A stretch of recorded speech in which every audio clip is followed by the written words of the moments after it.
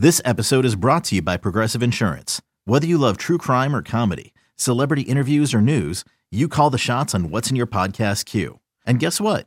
Now you can call them on your auto insurance too with the Name Your Price tool from Progressive. It works just the way it sounds. You tell Progressive how much you want to pay for car insurance, and they'll show you coverage options that fit your budget. Get your quote today at Progressive.com to join the over 28 million drivers who trust Progressive. Progressive Casualty Insurance Company and Affiliates. Price and coverage match limited by state law. You could spend the weekend doing the same old whatever, or you could conquer the weekend in the all-new Hyundai Santa Fe. Visit HyundaiUSA.com for more details. Hyundai, there's joy in every journey. This is It's Always Game Day in Cincinnati with Lindsey Patterson and Mike Santagata.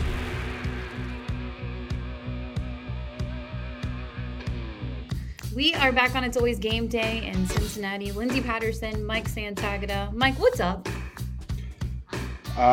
Was just telling you, got a new laptop. That's cool. Exciting. I've been using my fiance's laptop for probably about 6 months. So I finally got my own because mine crapped out. I don't know what happened, but I think it was something to do. It got too cold because it was near an air conditioner. And then I bought a new battery. I tried to replace the battery, and then it worked for a day. So I couldn't send that battery back in, and then it crapped again. And I was like, okay, well, that's just unfortunate. Well, I'm glad you have a new laptop. It's really important. It's perfect timing because training camp just a few weeks away. And honestly, I think the whole social media, NFL, football world is officially ready for something football related every single week until the middle of February. So I'm ready to get started on training camp, battles, all of it. Yeah, but the big question, not training camp battle, Barbie or Oppenheimer? Is that next week? Yeah. I mean, I'm gonna say Barbie. Yeah, me too. I'm all in. I want to see it. It looks so cool. The premiere looks awesome. They're in London, New York, all of it. I am super pumped about it. And yeah, I'm a Barbie fan. I'm not going to lie. Nick, good call on the double feature. Although, I don't know. It's a Christopher Nolan movie. It's probably like 3 hours. Probably just want to watch that one alone. I have a local drive-in, which those still exist. Yeah, and they put up a question because they're doing the Barbie on opening night, and they're asking what should be the double feature. I can't remember all of them, but I voted for 2002 Scooby-Doo. That'd be a good one. I love throwbacks. Well, that's what they do over in Covington. They'll play every Thursday of like once a month, the beginning of the month. They'll do an old school OG movie. I think they're doing Dazed and Confused in the month of July, and then they do a new one every month. And it's really cool because it's on the river, big screen. You get to see the city skyline, and I love that. Get the throwback movies. I know I could go on my TV and stream them and watch something, but 3 hours long. That's what I said. I told you it's a Christopher Nolan movie. It's going to be 3 hours. Nah, my attention span isn't ready for 3 hours.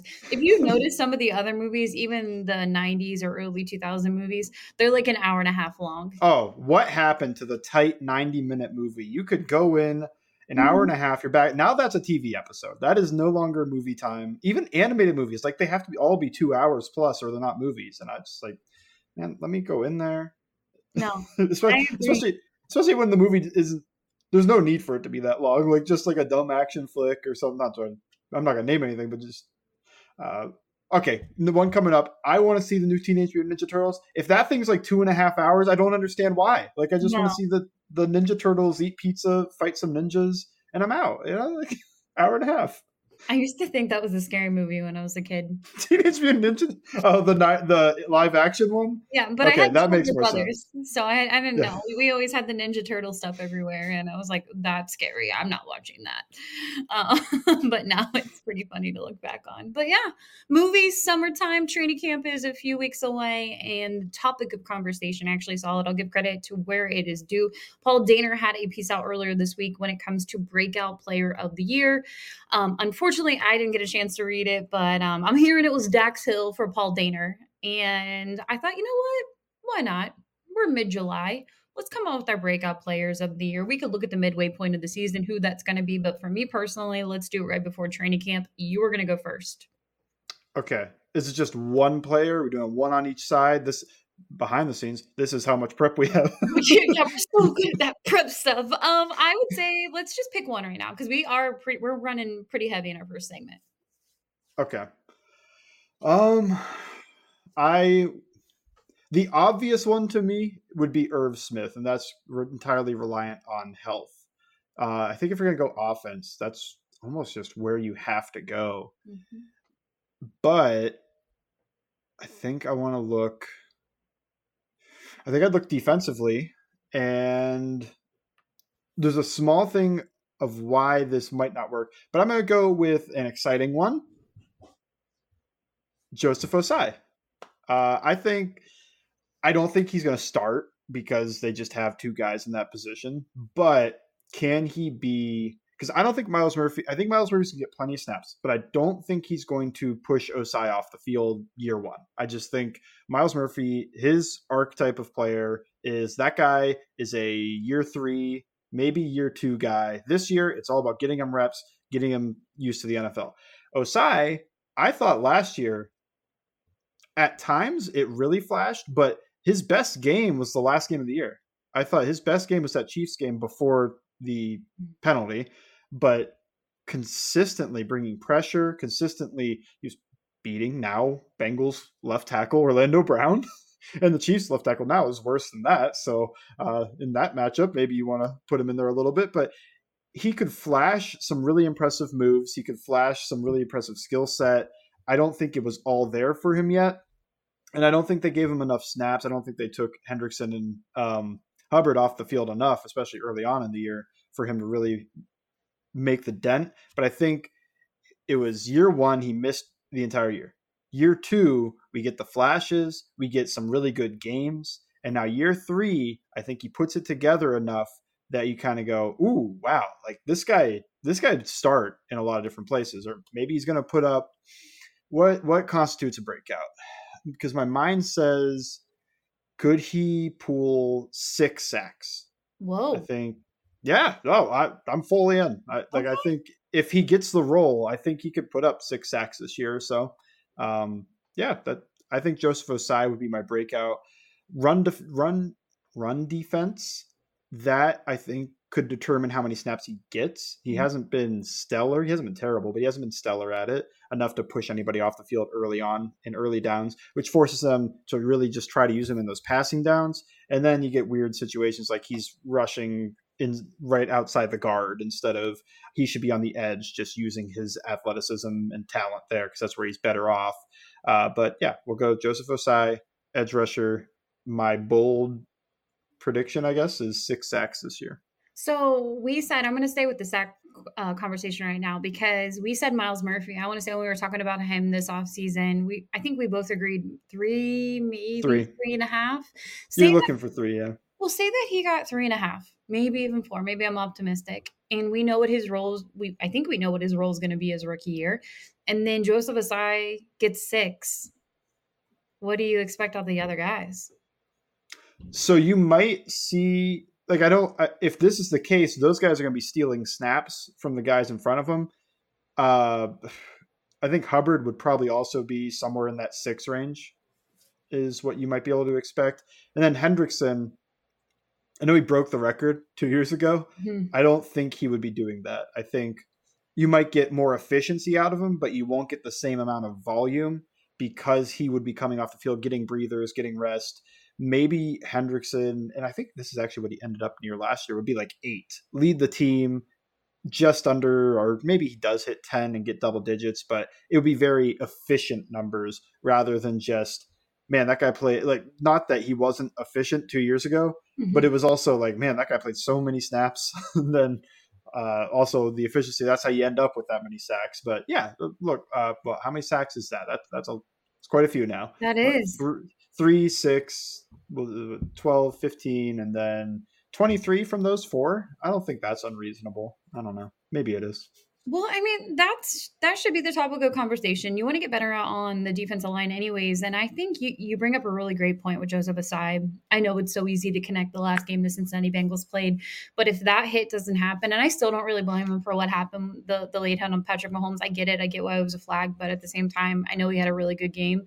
And it's really unfortunate because I think if the Bengals would have been able to win that game, or maybe even that hit doesn't happen, I think we're talking about Joseph Asai, what we saw from him in his first real season in the NFL. And the optimism is there. And I'm really excited to see that and what that rotation is going to look like. Because, I mean, even going back on draft night, when they drafted Miles Murphy, I know he was in for a lot of visits, but I'm like, I was a little surprised. Maybe we could say he was a little surprised that he was there for a lot of teams. I know Kansas City, the Philadelphia Eagles would have loved if Miles Murphy would have been there if the Bengals didn't take him. So it was a huge pickup for them, and I just really can't wait to see what that's going to look like on the defense side of the ball, because the topic of conversation for a lot of outsiders is the secondary and some of the new guys out there replacing Jesse Bates and Von Bell. And hey, don't forget about what Joseph Asai and Miles Murphy can do too, going into the 2023 season. I'm going to go offense. And I was actually afraid that you would pick this player. I don't know why. I was like, maybe it's a surprise and it isn't a popular pick among Bengals fans, but I was looking at Twitter and social media when I put that question out earlier today of breakout players or who you think. And a lot of people, Cam Taylor-Britt, Dax Hill is named a bunch of times. And I hope we see that out of Dax Hill. I really hope he shines in that role because I know a lot of people were down on him after his rookie year, which I didn't understand because he really never played his natural position. And we're finally going to see that with Dax Hill. And I don't expect him to get it right away, but this is going to be maybe an late October, early November kind of thing for him. Hopefully sooner. You don't want to waste too many months in that position, but I'm going to go offensive side of the ball. And the guy I'm going to pick, because I was thinking about it today, there's so many different players that I think you could look at on this youth Bengals on both sides of the ball. Who would I pick? I'm going to go Cordell Volson. And Okay. some people, and I admit, I had a tweet this offseason. I said, I hope he plays better. And I think a lot of people took it like, oh my gosh, you're so down on Cordell Volson. That's so negative. Look what he was able to do his rookie year. Pass guard play, offensive line play, struggles and things like that. I think a lot of people see his play differently. Some people are really optimistic what they saw in his rookie year. And some people are like, oh, it was okay. He can be better. And that's fine. I think they could all say that. But I will say him. I'm optimistic because of the guys in the offensive line room. Yeah, they had Ted Karras, Alex Kappa last year, but I just feel, and maybe I am kind of just feeling like, oh, the hype around Orlando Brown and what that's really going to bring. But I think that's going to be a difference maker for him and getting that year one under his belt. Now it's year two for him on this offensive line. So for me personally, I'm going to go Cordell Volson because I kind of felt like he wouldn't have been somebody that I thought about a couple months ago that would have the breakout season. But I think it would be absolutely huge for the offensive line and just the future overall because you're not paying him a whole lot of money. And everybody knows how much good guard play is getting in the NFL. And I'll go Volson. Interesting. I don't disagree. I think that's a good pick. When I said Irv Smith, only one I think I'd pick on offense, wasn't a slight at Volson. It was a little bit I didn't think about the offense. I was thinking skill players because I was trying to think of. I know. Yeah, I was trying to think of skill players as in like breakout, probably like exciting, whatever. The pros on Volson are I think he does have technical issues. I think that he can reach a higher ceiling by cleaning that up. The cons would be I think he's as old as Jonah Williams. So is he as athletically and powerfully maxed out as he's going to be? But if he cleans up the technical stuff, it's a breakout. Like that, there's no other way around it. Where right now, I think he's fine is where I would probably describe his level of play. Yeah. Don't watch the AFC Championship game, but nobody really looked good in that game. No. Watched the game before. Yeah, so I think it was fine. I think if he's more consistent and if he's more technically sound, that can go, up to what I would describe as like, I don't know, solid, or what I keep using as what I want Volson to hit if he breaks out is you look at him and you go long-term starter. You just check the box. Like that's the long-term left guard. You're not one because if he stagnates and he plays the same level this year, I think you will get a little bit of the well, look at that left guard. Maybe he's not asking for much money. Maybe get a little competition, or left guard falls to you in the draft, and you go, well, you know, let's make it a competition. Well, guy falls in the first round, it's not much of a competition, but it's a competition, or maybe it's just a second round guy. But if Volson plays well enough, you're probably not looking at guard in the first 2 rounds at all, because you're like, well, Kappa, that's long-term starter, Volson, and if he breaks out, long-term starter. So yeah, I think it'd be great for the Bengals. That's one of the best breakouts the Bengals can get, just because he's so cheap, being a 4th-round pick. And I love the Irv Smith. I think, I hate doing this because I sound like everyone else, but it is and he needs to stay healthy. Because if he does stay healthy, that can be just a great weapon for this Bengals offense. I know a lot of people still look at the tight end room and they're like, it's a little scary. But again, they don't utilize it as much as other teams when it comes to their offense. And he can be kind of a receiver type. And just hearing Brian Callahan, he was on Locked On Bengals maybe a couple weeks ago or sometime in June. And it's a really good episode listening to him talk about Irv Smith Jr. And I think he did one with Dave Lapham too. So go back and listen to that. And I think you can get really hyped, because one thing we know about Brian Callahan, he is very honest in his interviews. And he will talk a lot and tell you everything that's going on with the offense. So I think he really believes in Irv Smith Jr. And I'm really excited to see what that's going to look like. So yeah, I'm all about more than one player. And that's one thing that you can look out. There's a lot of talent on the offensive side of the ball and on the defensive side of the ball, but still plenty of players who could have a breakout season. So we'll see what happens there. And we'll see if our two people have a breakout year in 2023. But next, we have to get to your Twitter questions. Again, you can follow Bengals_Sands. You can follow me at LNDS Patterson on It's Always Game Day in Cincinnati.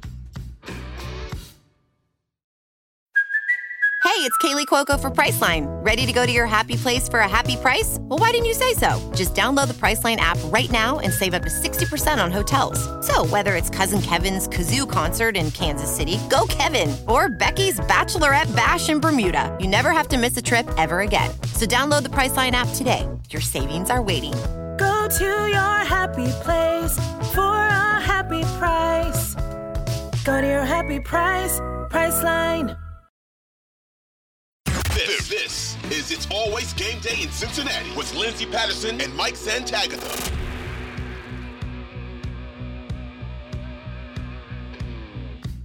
We are back on It's Always Game Day in Cincinnati. Really proud of the social media, Twitter world, family, friends of the show for sending your questions. We'll go ahead and get to them now. Jake Lisco, speaking of Locked On Bengals, he said, compared to 2022, will Jamar Chase have more or less backfield snaps in 2023? It'll be about the same, I think, but I'll go more for the excitement. He missed time more, because I'm going to project him to be healthy. I don't know about you, and look, I know I shouldn't buy into the Instagram videos and workouts, because that's what we're going to see right now before everybody's in the best shape of their lives in a couple weeks. But Jamar Chase he's been on the track. He's been working out like no other, and he looks bigger. And he was already pretty stocky. So I don't know. I don't know what that means for him as a wide receiver, but he's inching towards wide receiver number one for me right now. I've said it for a couple months now. I know Justin Jefferson, and credit to him, he can be right up there and he could be number one for a lot of people. But Jamar Chase, I feel like it's going to be an exciting season. Hopefully all the health in the world for him and gets a full season in. We will continue with Adam Wheels. If Jonah Williams performs better than 2021, what is his worth in terms of his next contract? Would you sign him for that amount? Would and should the Bengals? Well, if he plays better, he's probably going to be looked at as a right tackle. I think it's tough, because my first thought was like, hey, maybe just go with like the Mike McGlinchey contract. But then I'm also like, I think Mike McGlinchey got paid a little bit too much. So I'm going to real quick look up the Spotrac for all right tackles, because it's less than left tackle still, even in this day and age when it's not as important. Unless you're the Kansas City Chiefs. Well, they thought they're getting a left tackle. And then he came to camp and he passed set from the left side. And they're like, hold on, guys. Yep. Let's see. Okay. So he's definitely not making Lane Johnson. Oh, my goodness. John Taylor makes $100,000 less than Lane Johnson per year. That's insane to me. Going to be my offensive line. Yeah, Mike McGlinchey's making $17.5 million a year. That's too much, I think, for what I'm looking for here. Could he get My guess would be like somewhere between Caleb McGarry and Jack Conklin, which would put him at the 8th highest paid right tackle. This is considering he plays pretty good. That'd be 11 and a half to 15 million. So let's call it 13 million a year, 4 years, something like that. That's 52. Yeah. Quick I math. just feel like, and look, Jonah Williams has been a professional since he returned to the Cincinnati Bengals. And I don't really think he did anything wrong when everything kind of went down when it comes to the conversations, all the trade conversation, the demand 48 hours after Orlando Brown signed with the Cincinnati Bengals. He came here and he's like, I'm ready to compete. And I love everything about that. I just personally feel it's going to be great for Jonah Williams and the Cincinnati Bengals. If Jonah Williams has a 2021 year, that's great. That is amazing. That's good for him because he's going to get a bag. I just don't think it's going to be in Cincinnati. I agree. I probably wouldn't even – I don't think I'd sign him to the contract either just because it's too much money mixed up there in the offensive line, in the tackle room specifically. But so the scenario I have in mind, and this is like a 1% scenario, maybe less, of how Jonah Williams is a Bengal next year is he doesn't just play better, but he plays lights out, right? Like dominant right tackle. Maybe not even dominant, but like maybe Pro Bowl-ish right tackle level, which is already. You're probably already yelling like this is beyond a 1% scenario, but the other half of it is for Joe Burrow. Right. Logan Wilson is signed. T. Higgins is signed. So you've got your two pieces that need signed. Do you just kind of throw the franchise tag at him if he plays that well? Just like, let's run it back. Well, I'm going to make it really complicating right now because I just had that memory that this could be the last year of DJ Reader, and play the sad music right now because it makes me sad thinking about it. What do you do about DJ Reader? Yeah. I think he would get the average of the top 5 defensive tackles. They don't split that up with nose tackle, which I would still probably pay. I don't know how much it is.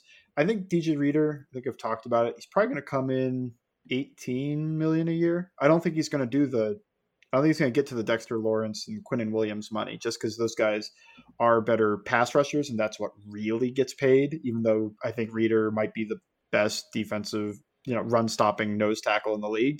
Yeah. I'm hoping they're looking at a 2 to 3 year deal with him. That's what I would look for. If you want a franchise let's throw out the scenario. Jonah Williams does not play like a Pro Bowl right tackle. Sorry, Jonah. They're letting him go. That was just my scenario for how he is a Bengal next year, is just like, if he plays that well and you have everybody signed up, like, sure, throw the franchise tag at him and let's just run it back a year. When it comes to Reader, this is not even a question, just different topic. I know, sorry, I had to throw it in because I'm thinking about it today. But I get it. I think with Reader, it would be, he could get the franchise tag if he continues his level of play. I think that would be one where you're going to want to not have something that's going to take up your cap for this year coming up, because it's just a ton of cap this year and then nothing, obviously. I just like that 2 to 3 year, $18 million type deal and just keep what has been the centerpiece of your defense. Keep that there for the next couple of years because he's a nose tackle. He doesn't rely a ton on athleticism or something that would degrade really quickly over time. Have a way to get out in year 3, year 4.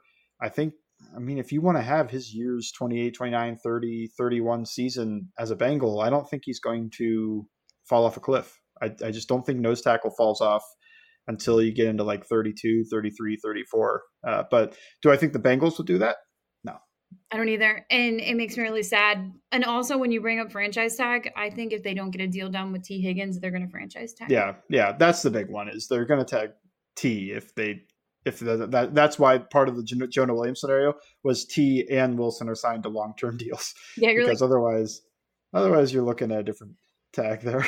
It sounds like great problems. And I hope that is something that the Bengals have to worry about. Maybe it's towards the end of the season. And honestly, I've said it before, we're getting close to training camp. And I felt like the Joe Burrow extension will be done the first or second week of training camp. And we are getting very close to see if that gets done. And I do feel like it will be before the season, but stay tuned for that, all the contract extension stuff. David Speakman says, what's the plan for 3rd and short this year? I mean, based off last year, quarterback sneaks. 2nd and short, 3rd and short. We know what's coming. No. Mixon's going to be your short yardage back. I don't think any of the other guys have the power to do it. If you bring in a Zeke, that's probably your short yardage back. I think he's still really good at that.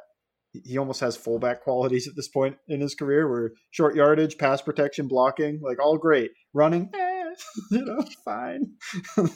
But so right now, Mixon, just going by the roster, he's your short yardage back. I think I'd have to look into the Bengals short yardage plan last year. It felt like early on, it was a lot of let's just keep pounding Mixon right into the offensive line and try to pick up that yard.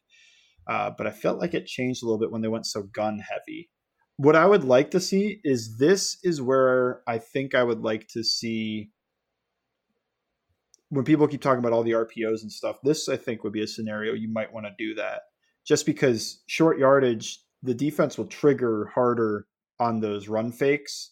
So maybe you get a guy in space, like a Jamar Chase in space, or it could even be Irv in space, just somebody in space, because the defense crashed like that. Play action is also really useful 3rd and short if you're confident that you can go out there on 4th down and pick it up. I just want to see a better third and short yardage package besides the quarterback sneak. To me, it's such a wasted opportunity to be quarterback sneaking on 2nd and short, and even really 3rd and short, unless you're in like the red zone or you're backed up. I think those both are fine to do a quarterback sneak on like 3rd and 1 type scenarios. But yeah, I don't know. Run fakes and the run game also being a little bit better is what I would look for. Any other thoughts with short yardage? Yeah, I don't want any quarterback sneaks. I don't need any of that. They did so many on like 2nd and 1. That's such a scenario to just throw up the deep ball to one of your all-star wide receivers, and instead it's quarterback sneak time. No, absolutely. I don't want any jet sweeps. That's where I don't want the jet sweep. I know I get the idea of it, but that Carlos Dunlap tackle in the regular season matchup with the Chiefs, that just lives in my head. Like, you usually leave that guy unblocked. Like I understand how it happened. I understand the thought process here. Knew exactly what was about to happen. No more. Made me a little nervous. So yeah, I love your game plan. That works out. Eric says, what do you think the Bengals can do with the new offensive line makeup as far as developing the cohesion between the passing and the run game? Will they still be a gun running team, or will they have play action really be a bigger part? They're going to be gun running. They're going to be a gun heavy team. What I think that they've been doing, and I mean, it could be confirmation bias because this is what I thought they should have been doing this offseason, is trying to find a way to make their shotgun play action game more viable. I don't think play action in the run game is always going to be better when you go under center, but that's in theory. Joe Burrow has not been better every time he's gone under center for that play action stuff. And the offensive line, really, they've done a better job. And Joe Mixon's they've been more efficient when they've been running from the gun. So I think that would be, I think you're still going to look at very gun heavy offense. I just think they're going to try different ways to make their play action from the gun more explosive, a bigger way to attack defenses. All right, we'll move on to one more in this segment. Serge says, guess for this is a 3-parter, so remember everything I'm about to tell you. Guess for the year's cash and cap hit for Mixon's restructured contract. Chances Collins still gets cut. Sports Track shows that we can save 7.7 on the 2023 cap with only 1.7 in dead cap in 2024 and 2025. I'm quite certain the new safety combo will cost us 1 game. Thoughts? I don't know about cost a game. There's more. They'll probably have a. I don't want to start with the third part, but we're going to start the third part. I don't think they'll cost a game. At least I don't want to say that. Like it could happen, but anytime you lose a game, it's never just because of one duo or one guy or anything like that. Just like that AFC Championship game. Yes, you could blame Joseph Osai.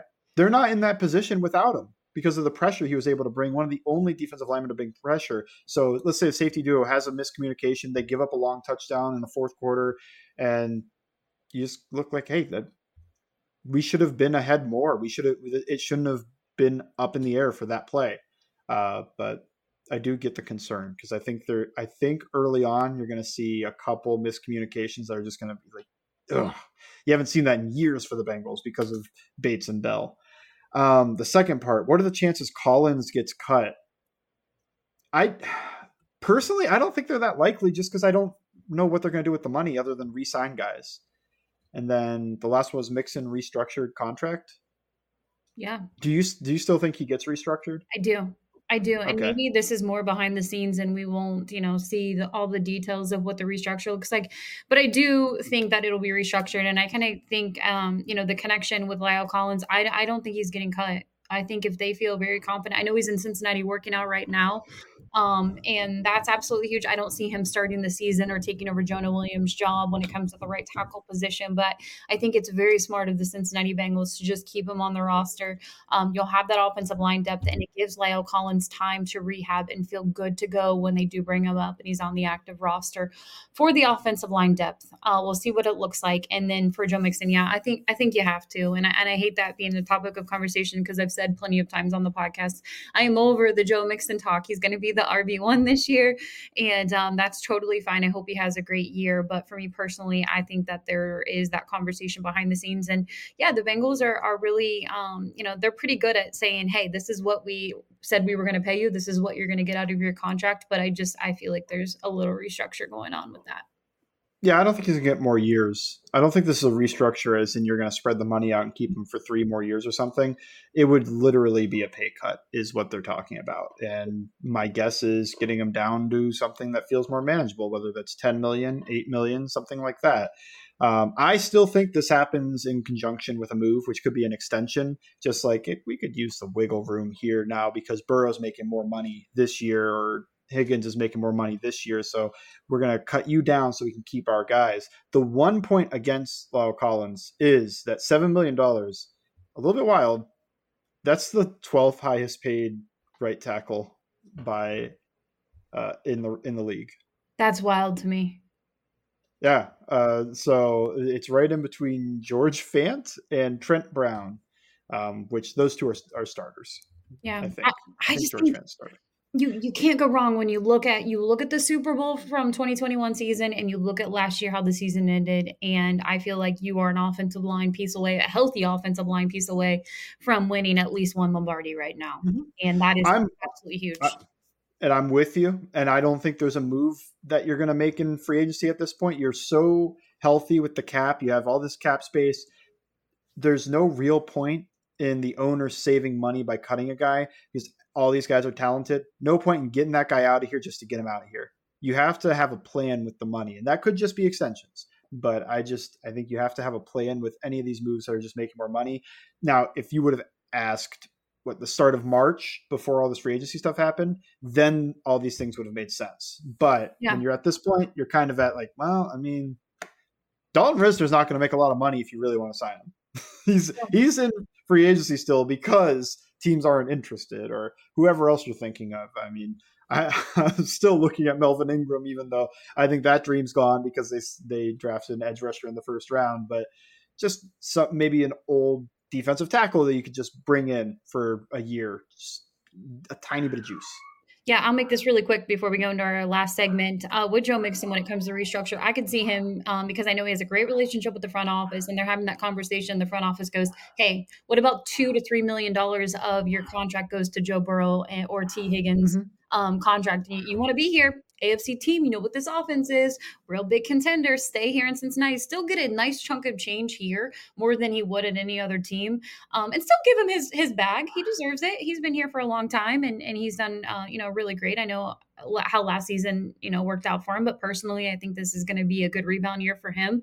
And maybe those conversations happen and he says, you know what, we got to get my guy paid, let's go. So we'll see what happens, but I feel like all that stuff, if it's happening behind the scenes, those conversations are probably happening. I do trust the people and the insiders who are over there covering the team when they do talk about that stuff. So we'll see what happens in the next few weeks, but we'll get to more of your questions next on It's Always Game Day in Cincinnati. This is It's Always Game Day in Cincinnati with Lindsey Patterson and Mike Santagatha.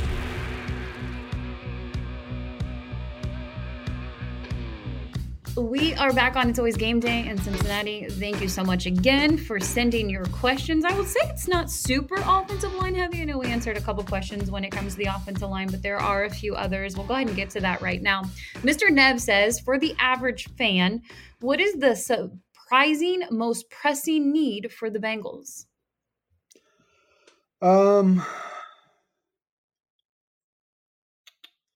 Well, I don't think they really have any holes on the starting roster when you look at it.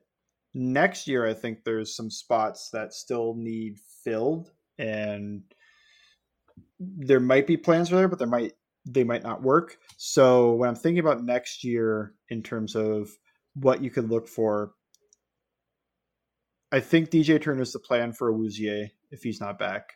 I think you're looking tight end is just a recycling 1-year deal every year. So that's going to be that's a need for next year. Running back is a need for next year because Mixon's on his last year of his deal.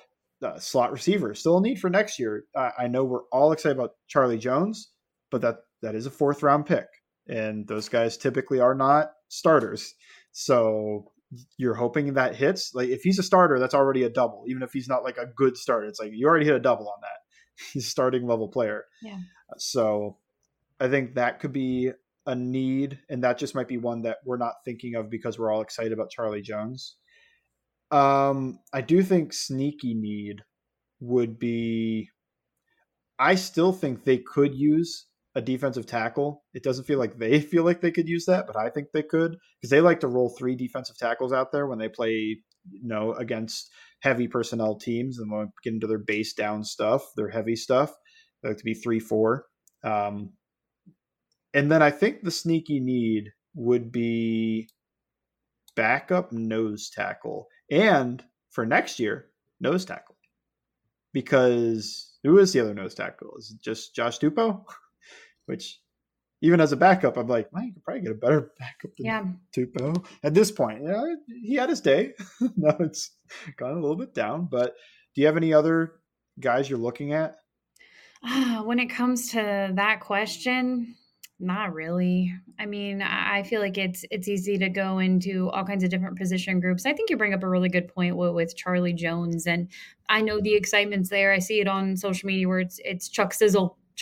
Maybe he's going to be the breakout player, and I just don't think he's going to get enough reps to be the breakout player. I don't think I could put him in that category. His excitement, maybe it's going to be more of a special teams guy, and he'll get a few reps here and there, and yeah, he's more than likely probably going to be, it's hard to say this too, the Tyler Boyd replacement going into the 2024 season. So we'll see what the offense wants to do as far as his rookie year.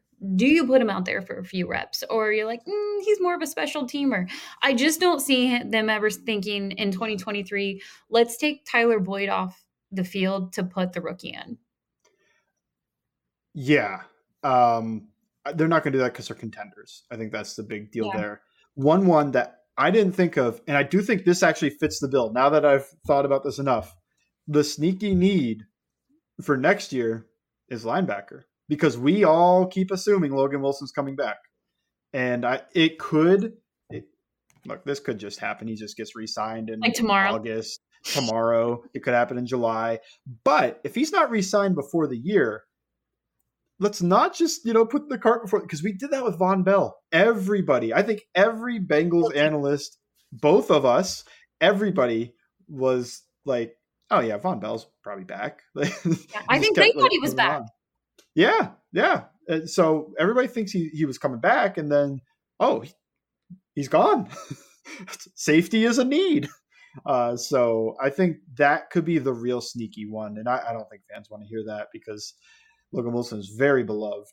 But you just look at it and you're like, well, I guess they paid Pratt. So do they want to? That was always the argument on why Pratt was gone, is they're not going to pay 2 linebackers. Well, they paid one. I think Logan Wilson's back, but this is just me making the case for why we might want to look at linebacker as a sneaky need for next year. Yeah, I think Logan Wilson's back too. He's just the perfect player for them to extend. I don't know what it is. It just kind of always felt like as soon as they drafted him, he was going to be a Cincinnati Bengal for quite some time, definitely in his prime, and he's still really young. Drafted him in the 2020 draft, and it's just crazy what they were able to pick up in that draft. And yes, they were able to get Jermaine Pratt back at a really good deal. I feel like the linebacker market is perfect. I really don't want them to wait until after this season and then try to work something out next year with them, or right when the season ends. I think that's a little scary personally. So I would try to work something out right now. But let me ask you this, and I know they're 2 totally different positions. Would you rather have Logan Wilson or DJ Reader? Okay, Logan Wilson will be 28 next year, 2024. DJ Reader, because you're probably looking at a pretty long deal for Wilson, is my first thought. Yes. Just because this will be his second contract. You're looking at Reader for his third contract. So Reader can really kind of take you're not going to get your giant payday, because that just happened for him. Yeah. Reader will be 30.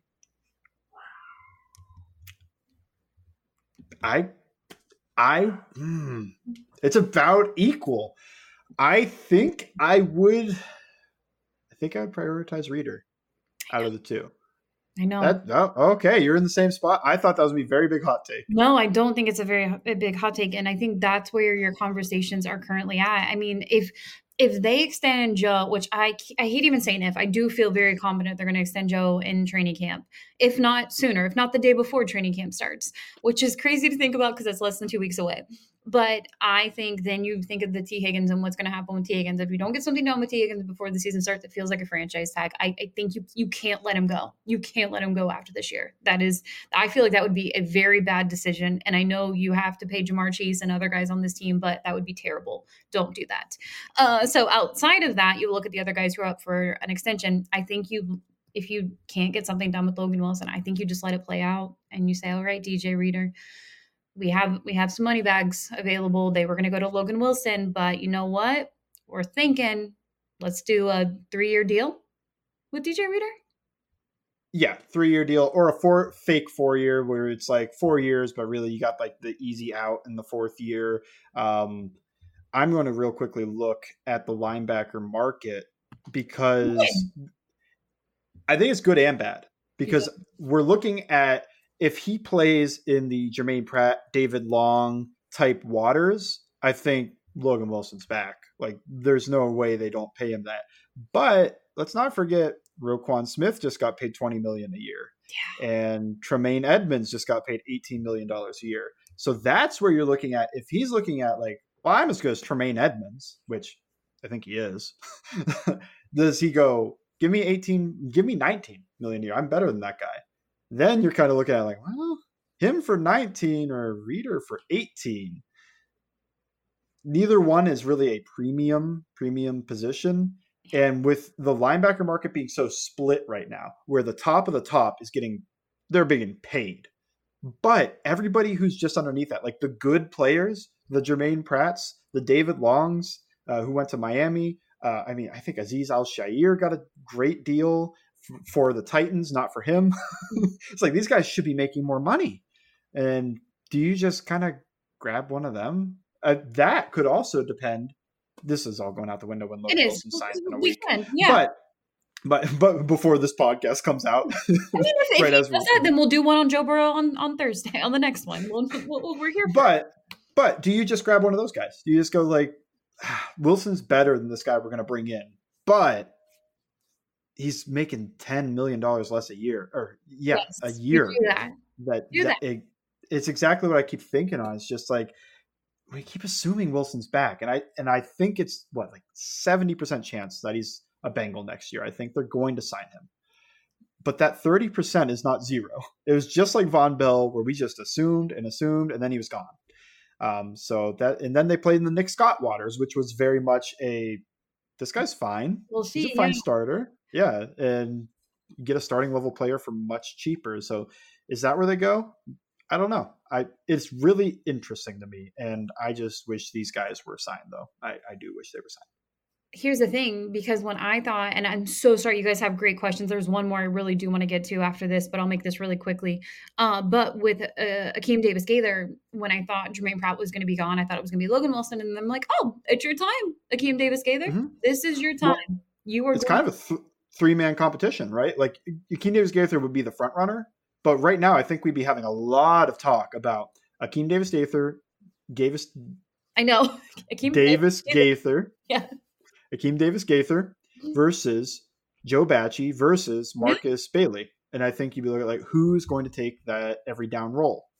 And this would also be the scenario that I think you go like, and Jordan Battle. But because they have the two linebackers, I don't think Jordan Battle sees the field as much. I just think you're going to want to keep those linebackers on the field. But yeah, and then you're also probably looking at the draft. Maybe there's a fourth guy from that, or maybe, like I said, you just sign one of those guys they're good and they're $8 million a year. Do you just grab one of those guys, which are, I think, for the market, undervalued? Like that's a great market to be playing in right now. I think you do. It's harder to replace DJ Reader than, I hate saying that. I hate saying this, and there's nothing against Logan Wilson. He is awesome, and I really hope they extend him. I'm going to be so pumped if they do, and find a way to do it all. That's right. The cap is only going to go up. It's going to go up. You're going to get, just keep making that money, that gate money, that Taylor Swift money, everything. Make sure you're keeping that bank and those bags ready to go for your core players. And I think Beyonce's coming, right? They're trying to get Beyonce because the Pittsburgh thing didn't work out. So they're saying, hey, Beyonce, come over to Paycor. Look what we can do. So we'll see what happens there. But, I mean, it's a crazy conversation, and it's one that we have to actually get serious about because it is going to happen. We will make this really quickly. Quick. I can't even talk. Quick. Benchwarmer says, when we saw the beginning of last season, opposing defenses throwing cover 2 at Burrow effectively before he started to adapt to it, what do you think defenses are going to try to do to slow the offense down? I think you'll look at the quarters stuff a lot of people have done. I think you definitely want to, when you play against the Bengals, you want to take away explosive plays. And the way the Ravens have done that, the Broncos did 2 years ago, a lot of teams took away explosive plays, but you also want to limit them efficiency-wise as well. I think when you can play quarters and you can dominate their offensive line a little bit, like if you have the defensive line to do it, but they might just try it anyway. But you're just going to play like quarters, but you're going to kind of play the safeties back a little bit. I don't think you want to try to jump underneath stuff. I think you want to have that presence over the top, but still be able to react to the run game so that they're not killing you on the ground. I think instead of cover 2, you'll see more quarters stuff. I also think the Bengals are going to be, I hope at least, the Bengals are going to be more ready for this stuff. I do think they left stuff on the field in that game against the Ravens, but is what it is. And the offensive line stunk in that game, so that also hurts them. So schematically, quarters, what Jamar Chase called 6 strong, which I think is essentially quarter, half, and that half is always on Jamar Chase, so you have a guy underneath and over the top. And you'll probably get some cover 3 type stuff out of it where one of the safeties is going to take away the middle of the field. But I don't think you're going to major in that against the Bengals just because of what they can do on the outside. So you're going to try to take away the outside, take away deep, and make them beat you everywhere else. That's at least what I would be preparing for. Yeah, it's something I agree with you. I think they're going to be ready for it this offseason. And it's still crazy. I think a lot of teams and definitely somebody at the top of the AFC to say, hey, you're getting your whole coaching staff back. I think Dan Pitcher is someone we don't talk enough about. And I know even the Bucs were looking at him as an offensive coordinator. You get Troy Walters over in the wide receiver room, Brian Callahan, Joe Burrow, Zach Taylor. I feel like there's a great podcast actually. Mina Kimes did. I just retweeted it with one of the PFF guys, and they talked about Zach Taylor. And I think he's getting better as a play caller. And I know a lot of people are like, well, it's about time. Come on. But no, really, I think it's extremely important for him. And there are plenty of games. And we're going to get to it for next week's podcast a little more in depth, because we did the coach profile on Lou Anarumo, and we want to go to the offensive coordinator side. So there's a lot of guys to talk about when it comes to calling plays. But I agree with you. I think it's going to be different going into the season with the offense. And there are plenty of games you can look at in 2022 and you'll be like, they left some things off the field, and maybe they'll have more in the bag and other guys and other offensive weapons that they'll be able to utilize. So we will see what happens on the offensive side of the ball. And thanks everybody for sending your questions. Several questions we actually did not get to. Sorry, we were rambling. That's what always happens. We'll get a lot of questions, and then I find a topic and I'm like, wait a minute, we have to talk more about this. Contract extensions, DJ Reader, Logan Wilson. And I don't think it's a hot take. I think it's a conversation that's going to be happening if it's going into the season, or even soon as the 2023 season ends. But I hope DJ Reader is a Cincinnati Bengal after this year. To be determined. We will talk more extensions, training camp. As we get into next week, it'll be the week before camp starts, maybe a special guest. So stay tuned to It's Always Game Day in Cincinnati. You can follow along Bengals_Sands. You can follow me at LNDS Patterson. Thank you again for listening to It's Always Game Day in Cincinnati.